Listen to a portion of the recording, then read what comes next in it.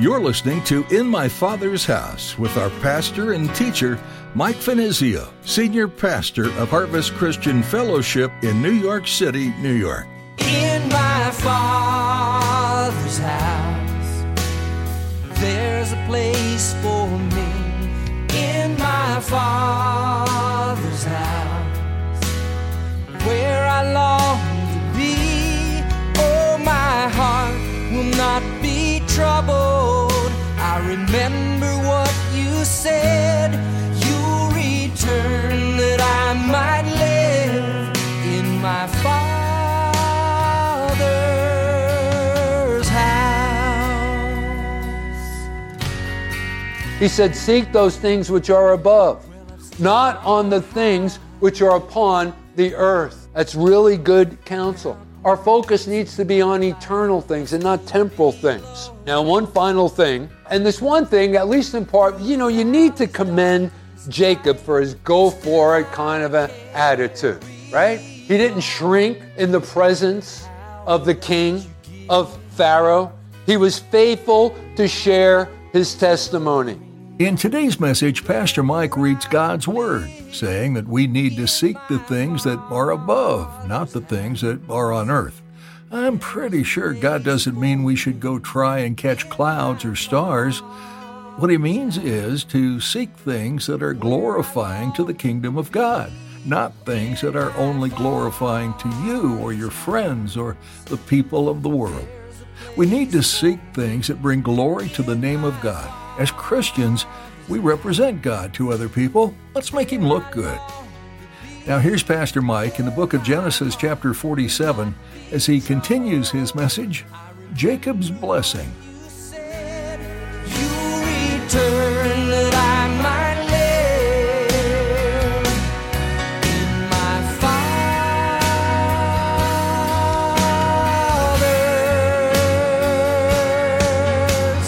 house.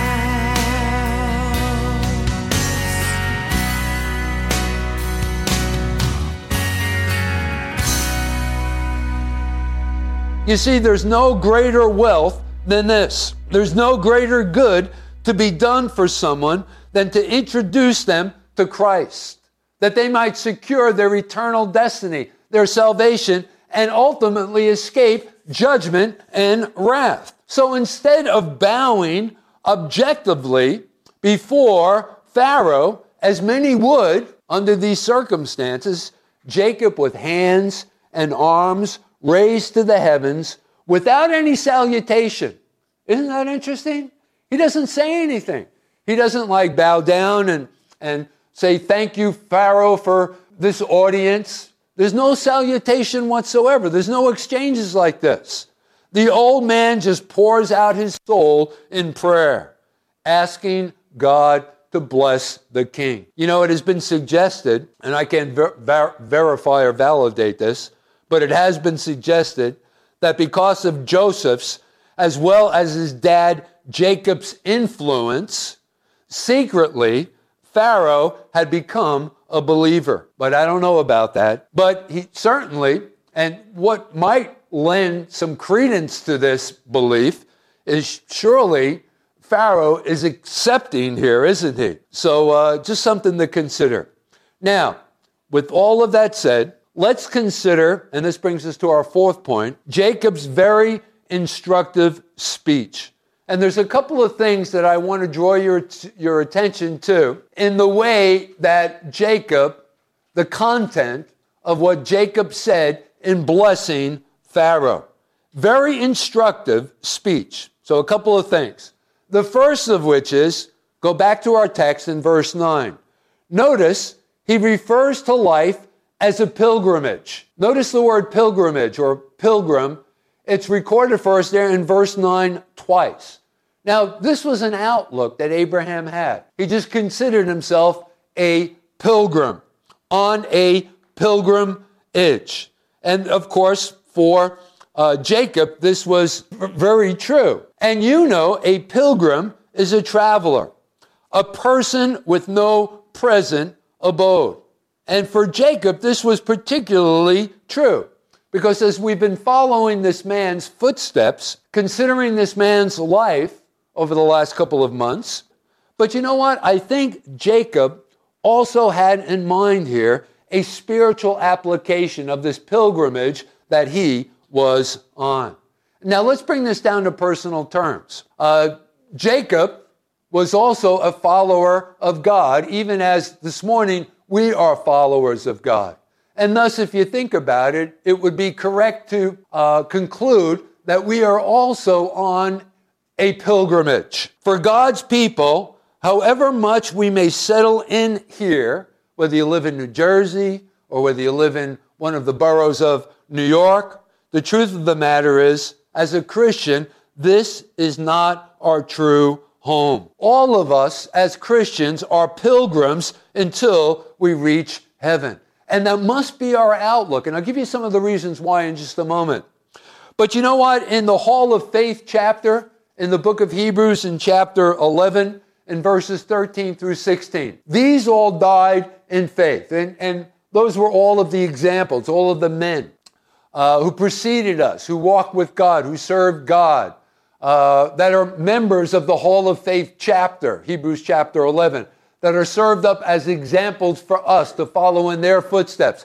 Guys like Abraham, guys like David, and some of the great prophets of the Old Testament. He says, notice, Paul, who I believe is the writer of the book of Hebrews, these all died in faith, not having received the promises of the word, that which had been recorded. They all died in faith. You know, think of what a privileged group of people we are. Think about it. All they had was the scriptures. We've actually seen and know of the fulfillment of the scriptures.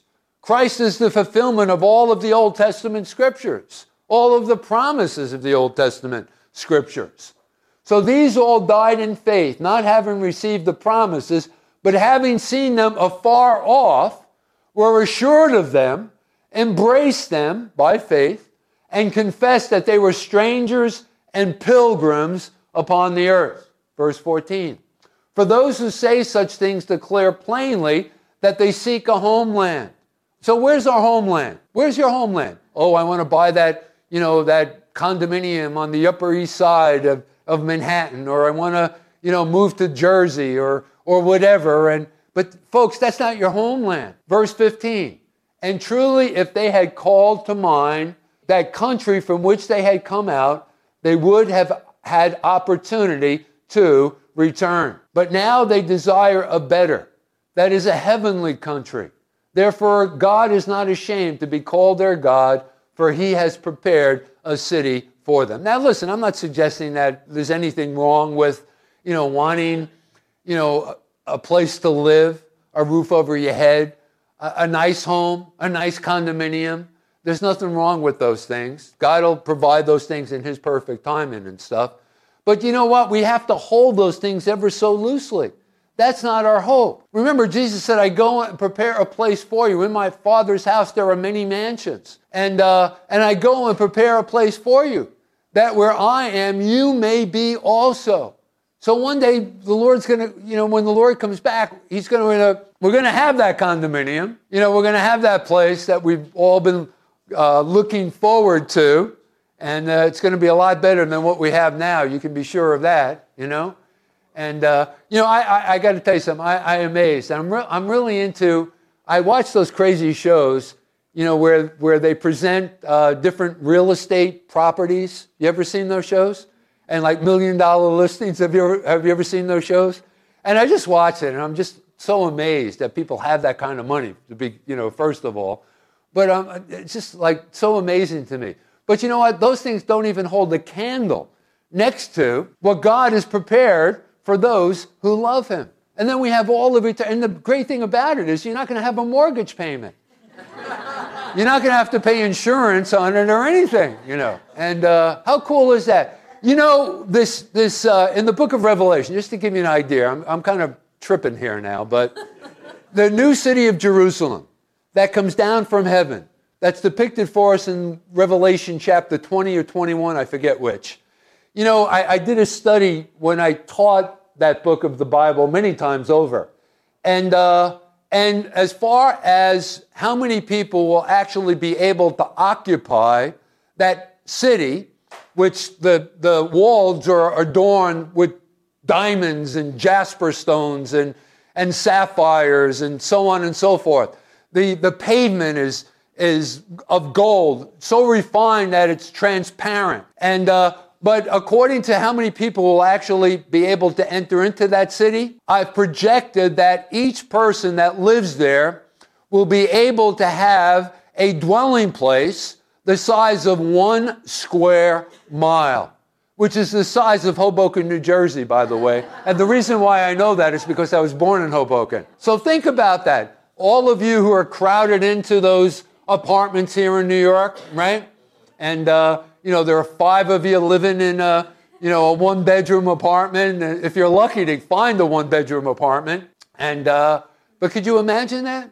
1 square mile. Billions of people will actually be able to enter into. I think it was estimated at 3 billion people will actually be able to enter into that new city of Jerusalem. Considering the calculations, each one of those people that are a part of the 3 billion population will be able to occupy 1 square mile.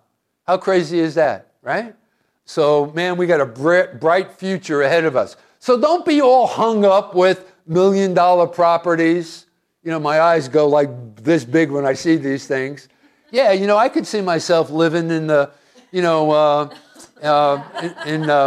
West Hollywood and, off of the Sunset Strip, in LA or on the east side, the Upper East Side of Manhattan and those kinds of things. I could see myself driving around in a Porsche, looking really cool but that's not what it's all about, right? And our future is a lot brighter than that as well. So this is not our true home. And notice here, Jacob draws that to Pharaoh's attention here in the way that he blessed, notice, Pharaoh. So again, I think Jacob had this in mind, the spiritual application. For God's people, however much we may settle in here, this is not our true home. We're pilgrims until we reach our final destination, and that final destination is standing before God in heaven. And since this was Jacob's true hope, this was something that was ingrained within him. This was just a part of who he was, a part of his makeup, something that he knew. This is what he probably had in mind in this one great opportunity to stand before Pharaoh and witness to him. He was telling this earthly monarch who was living in such luxury and such splendor, this life is not the end, O king. There is an eternity to prepare for. And so not only does Jacob serve as a reminder to Pharaoh, but also to us as well this morning. You see, our lives are to be lived like pilgrims. We're just simply passing through. Our eyes should be set upon God's distant city, which, by the way, let me say, is no easy thing, because we are tempted. We are enticed. We can be consumed by the things we see, the world's luxuries. Don't watch those programs, $1 million properties. Don't be as stupid as I am. So what can we do? Well, to live like this, to get this victory, we must die. We have to die to ourselves, die to our flesh, and die to the world. You see, that's the way we need to approach this subject.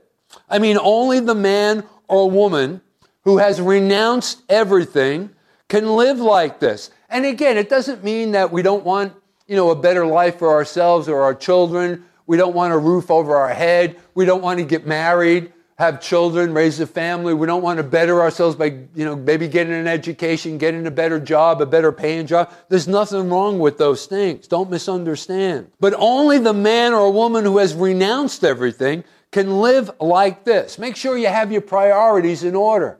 Make sure that God is at the top of your list. So don't get all caught up with what's the latest, what's the newest, what's the hippest. Remember this, we're simply passing through. But there's something else here in this blessing that Jacob offered unto Pharaoh. I want you to notice that his testimony was also to the shortness of life. In verse 9, notice the way he depicts his own life. He refers to it as the years were few and evil. Now, at this time, when he's standing before Pharaoh, he's 130 years old. He's not really getting around all that well. Remember, his sons had to carry him into this meeting with the king, Pharaoh. So he's 130 years old. We know from what we're about to read as we continue on in our series that he lived an additional 17 years more. So all in all, he's 147 years when he finally is on his deathbed. And the reason why I mention that is because it has to do with another point, and I'll get to that in just a moment. But notice the way that he refers to life and life's experience and the days in which he lived, the years in which he lived. He says they are few and they were evil. In other words, they were not without its difficulties and its problems. And isn't that true of life, generally speaking?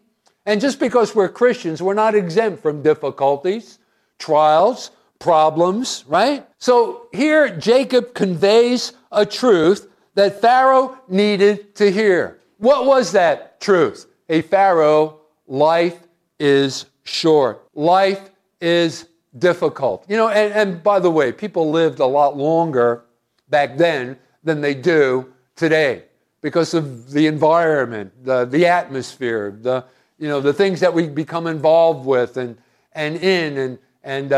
just a whole nother culture. But nevertheless, he considered the years that he lived short and few and full of difficulty. You know, in the 90th Psalm, the psalmist declares in verses 10 and 12, the days of our lives are 70 years, and if by reason of strength, they are 80 years. So, you take care of yourself, and maybe you'll live 80 years, and or maybe longer than that. Yet their boast is only labor and sorrow. That was his estimation. It's all labor. I mean, think about our lives. It's just filled with labor. Where's the rest, right? And sorrow. People die. We get sick, struggles. And it's so true.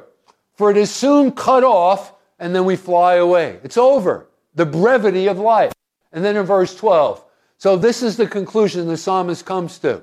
Considering life, he says, so teach us to number our day, that we may gain a heart of wisdom. Good counsel, folks. This might be a good prayer to pray regularly. And the shortness of our years should thus turn us from our own ways to Jesus, that we might find salvation. Think about it. Now's not the time to get all entrapped with the things of the world and the fascinations of the world. And with all of the things that, they're all entrapments. Social media and all of the crazy things that are going on, and TV and periodicals that are written, and magazines and people that we're holding up in high esteem and that we think are worthy to emulate. Oh, be very, very careful. More than ever before, we need to make sure that we're preparing to meet God, that we're putting everything into it. Paul put it this way in the book of Colossians in chapter 3 and verses 1 and 2. He said, seek those things which are above, not on the things which are upon the earth. That's really good counsel. Our focus needs to be on eternal things and not temporal things. Now, one final thing, and this one thing, at least in part, you need to commend Jacob for his go-for-it kind of an attitude, right? He didn't shrink in the presence of the king, of Pharaoh. He was faithful to share his testimony. And it was basically a good testimony. But let me also add, it was not as outstanding as it could have been. You say, what am I talking about? Didn't Jacob let him have it? Both barrels? Well, yeah, but I think he held back a little bit. You say, how do I know that? Well, I think that if Jacob would have been walking with God just a little bit more closely than he had been, I think his testimony would have been more powerful, would have had more of an impact, and more to the point. You say, how do we know that? Well, jump ahead to Genesis chapter 48 and verses 15 and 16. And let me set this up for you. Now it's some 17 years later. Remember, I told you that I would, bring you to that place in Jacob's life. And God is going to take Jacob home. He's on his deathbed, and he's surrounded by his sons. And if you read on there, he goes right around the bed where all of his sons are standing, and he sort of like prophesies over each and every one of them, blessing his sons. But we're particularly interested in what is recorded for us in verses 15 and 16. Now put that testimony, Genesis 48 verses 15 and 16, alongside of the testimony that he shared with Pharaoh in comparison. And you tell me which of the two is the weakest. And I think you'll agree, the testimony that he gave to Pharaoh. Because in verses 15 and 16, and he blessed Joseph and said, God before whom my fathers Abraham and Isaac walked, the God who has fed me all my life long as to this day. The angel, and I believe this is a reference to the angel that Jacob wrestled with. Remember the night before his encounter with his brother Esau, who had swore a vow that he was going to kill his brother Jacob as soon as his dad Isaac had died because he ripped him off of the patriarchal blessing. Remember that? Okay, in one of our future studies. And that night he wrestled with an angel. Remember? And he reduced him to a crippled, right? And then he changed his name from Jacob to Israel. The angel who has redeemed me from all evil, bless the lads. Let my name be named upon them. And the name of my fathers, Abraham and Isaac. And let them grow into a multitude in the midst of the earth. But notice that, who has redeemed me from all evil. What a testimony. And so a pretty interesting contrast. You put both of these patriarchal blessings alongside of one another. Verse 9 basically saying to Pharaoh, my years were just few and evil and difficult. But then here in chapter 48, he testifies, God has been my shepherd all of my life to this day. And the angel, Jesus, delivered me from all harm. Okay, so what do we take away from this? What do we learn from this? Well, listen, gang, don't wait until you're on your deathbed, some 70 or 80 years old, to give that kind of a testimony. Give it now. Tell everybody that you possibly can that God has been your shepherd, that Jesus has delivered you from all harm, that he's been with you every step of the way. And he'll stick closer to you than a friend. That needs to be your testimony, and don't shrink from it. Every opportunity that you have, every open door that God presents to you, step through that and share your testimony about who God is and what God has done for you. In my Father's house, there's a place for me. In my Father's house, where I long to be. Oh, my heart. Here at In My Father's House, we're going through the book of Genesis, where the story of the beginning is told. God made light and said that it's good. God made plants and trees and said that it's good. God made animals on land and in the sea, and he said that it's good. And then God made man, and he said that it is very good. Creation didn't stop at the end of the sixth day. Creating is an inherent part of who God is and what he does. Look around you. What do you see? New plants, new trees, new animals, each one unique in how it grows. And God is still saying it is good. God is in the business of creating new people out of old ones, undoing the inherent brokenness. When you were born again, a new creation, God looked at you and said that you are very good. He has made you new and restored you to the place you were designed to fill. You've been listening to In My Father's House with Pastor Mike Venizio. This is a ministry out of Harvest Christian Fellowship in Midtown Manhattan.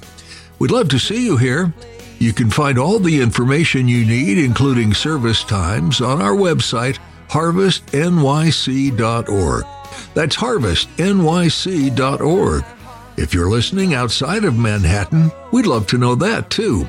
Please send us a quick note at harvestnyc@verizon.net. That's harvestnyc@verizon.net. It's a great encouragement to Pastor Mike and the team at In My Father's House to hear where these messages are being listened to. We hope you'll come back and see us again, because there's no better place to be than in my Father's house.